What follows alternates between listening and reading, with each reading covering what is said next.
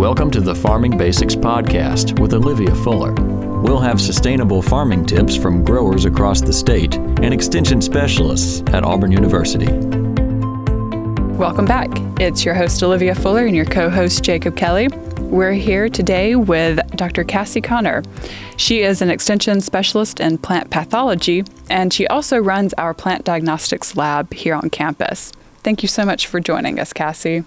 Thanks for having me. Tell us a little bit about the diagnostics lab you run. Are there others like it? Is this unique to Auburn? At our lab in Alabama in particular, we have two different diagnostic labs. We have one on campus, the Auburn lab, and then we have another satellite lab in Birmingham at the Botanical Gardens. So there's usually a land-grant affiliated diagnostic lab in each state. I think there's one or two states that don't have one. They have their own State Department of Ag plant pathology lab. So at our lab, what we do is we accept samples for disease diagnosis, for insect identification, and for plant ID, and for nematode analysis. So when you say disease samples, is this like people sending in plant tissue? And what types of things are you seeing the most of in your lab? Yeah, so we usually ask for whole plants if we can get them, unless we know the disease is limited to a specific part of the plant. But yeah, we get usually whole plants, and then we identify what's causing the problem in the plant and tell the homeowner or submitter how to fix it or how to prevent it. And you said homeowners, is that who's sending the majority of the samples? Not really, actually. So we do samples for commercial growers. We do them for greenhouses, row crop producers. We do them for the State Department of Ag. We do them for homeowners. We do them for agricultural consultants. We even do some samples for federal government. And so it's basically just diseases, though, that you're looking for. And if somebody has a disease, they're going to be sending it or should be sending it to your lab. Yes, you want to ID the disease that's causing the problem so that you can figure out how to fix it or prevent it. Tell us a little bit about the diagnostic process. How does the lab function? And what happens as soon as y'all get a sample in to your lab? What happens from there? We log all of our samples in so that we can keep track of them. And then generally I look at every plant sample and decide what I think needs to happen to it. We can send samples off if we think it's just a nutritional problem. We can send those off to the soil testing lab and get a confirmation on that. And then I look for specific pathogens to test for. And I will have one of my technicians actually run the tests and give the results back to me. Is that how it flows in Birmingham as well?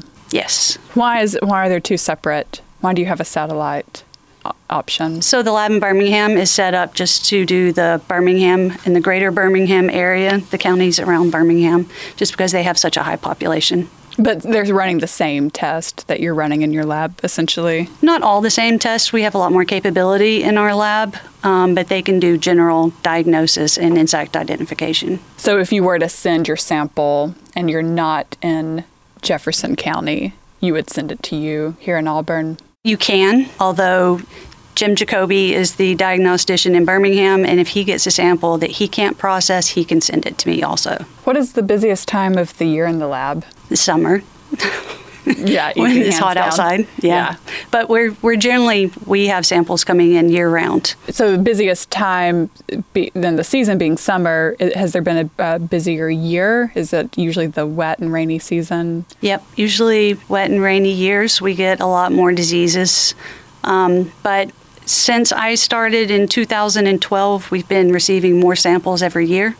We used to only get about 1,500, and now we're up above 10,000 a samples. Year? Yeah. Wow. And so you look at every single one of those samples? Yes. And make a decision? And I write on every single one of those forms. Is that just because the word's getting out now that y'all exist, and that's like proper steps to go through before you start spraying fungicides? So a lot of it is research-based samples. We have a lot more capabilities than other labs do, so we can offer more services. Can you give us an example of what one of those might be? So we can do molecular tests to ID plant pathogens, which a lot of diagnostic labs don't have capability to do, which helps out when you're doing surveys looking for a specific pathogen. I get this question a lot, and I had to learn how to do it myself. But how do we properly collect a sample and then send it in? Because this can be messed up pretty easily, and if you get a bad sample, you can't do anything with it, right? Especially by you, yeah. Yeah. No, so it depends on what symptoms you're having and what part of the plant it is. So if you obviously have leaf spots, you can just collect about 20 leaves and put them in a bag and send them in. But if it's something like branch dieback, we have to have the whole branch. If it's a wilting of a plant, we have to have the whole plant, because a lot of the times you see symptoms on the top part of the plant, and it's actually the roots that are having a problem. So a couple of things about sending samples in is to never put a wet paper towel or a dry paper towel in with your sample, because that just creates rot when it's in transit. Totally done that. Yeah. And then you just put it into a sturdy container so that it doesn't get beat up in the mail. If you do have soil with your sample, you need to keep that contained somehow, because if your box gets tumbled, you don't want the soil getting spread all over the plant.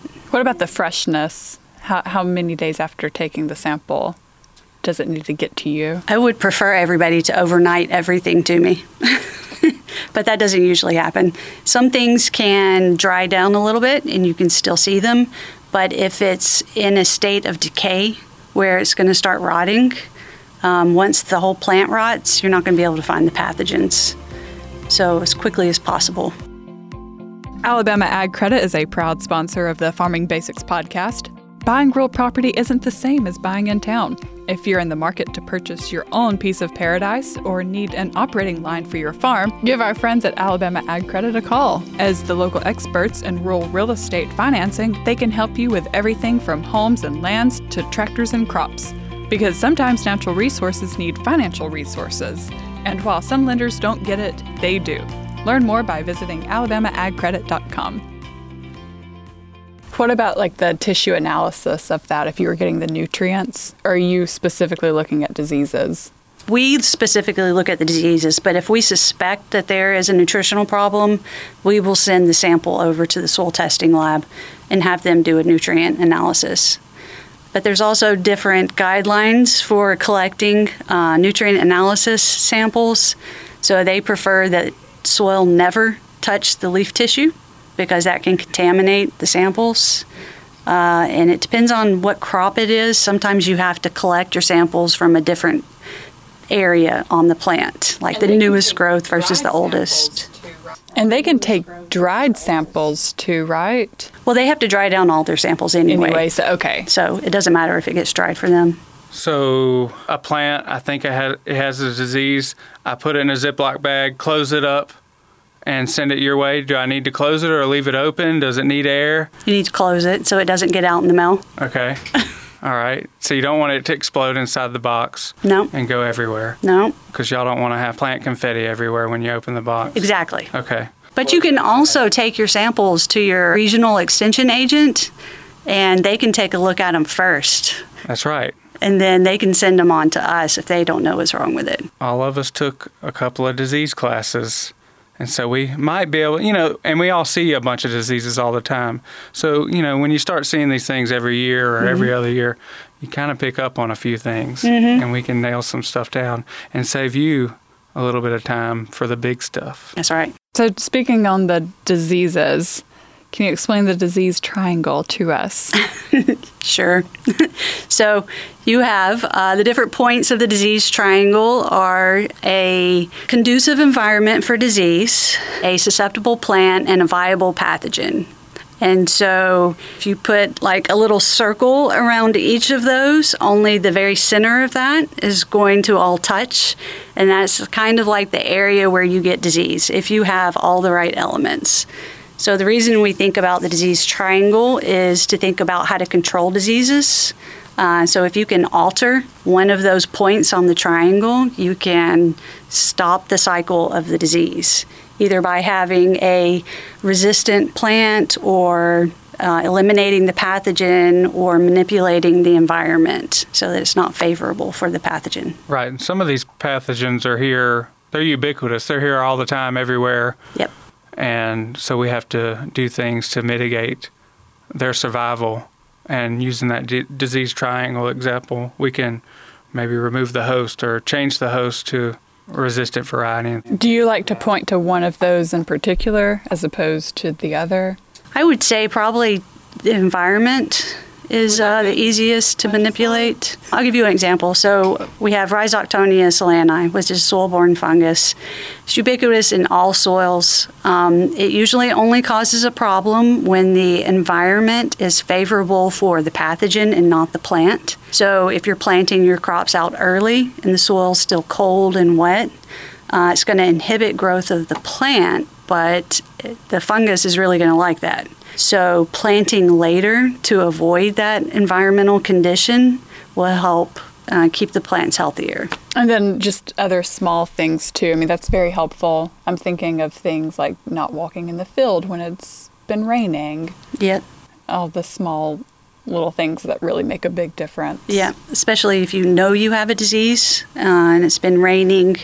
Usually fungi are about 80% of the diseases, and fungi produce spores that typically sit on the outside of the plant. So as you walk through the crop, you'll pick them up on your clothing and you'll spread them throughout the entire planting. Yeah, people like to blame extension agents for spreading diseases around. People like to blame diagnosticians for introducing diseases. It's your fault. You found it. That's funny. So there's a lot of tactics growers can use, and it's little things like not going through the field when it's been pouring down rain and you know you have a disease, because it's likely going to stick to something, your clothes or your tractor or whatever.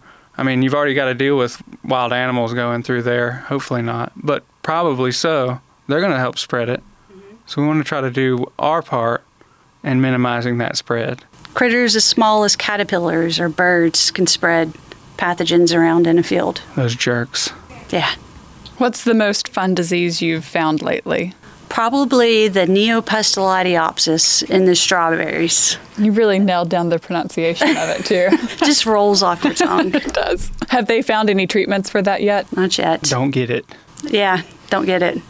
Watch who you're buying from. I have seen some research where they are working with the actual industry itself, the people that are producing the plugs up in Canada, and they're trying to get them to adopt these chambers that have steam sterilization in them to sterilize their plants before they send them out. Because once they start producing them, they only test them for systemic pathogens once or twice in the life cycle of the plant, and then they plant them out into the field and still call them disease certified free, right? So they're trying to push the whole industry to change the way that they are producing the plants. So you also offer nematode testing? Yes, we do. We have a nematology lab. We usually process around 2,000 to 2,500 samples a year, again, for the same people that we process plant samples for diagnosis for. And there's not really a whole lot you can do about nematodes, but we can give preventative control recommendations for growers to use in the field. I mean, they're there, and I guess it is just learning how to live with them. Nematodes are the most abundant life form on Earth. They are all associated with specific things. They're not just there for the good of being there. So you would be able to identify where plants were if everything was taken off of the surface of the Earth. So you get 2,000 nematode samples, right? So what percentage of those actually have nematodes? Usually almost all samples have nematodes of some sort. Okay. And usually all have plant parasitic nematodes. We don't identify the ones that are not plant parasitic because there's just too many nematodes out there. But sometimes we'll get some from nurseries that don't have anything in them. That's the only time they don't have anything in them. We only run those samples for phytosanitary certificate purposes. So if there's a quarantine, somewhere out west for cyst nematode, we have to certify that it doesn't have cyst nematode in it. Right, okay, that makes sense. We learned a lot. Thanks for coming on, Kassie. You're welcome. This has been a production of Alabama Extension at Auburn University.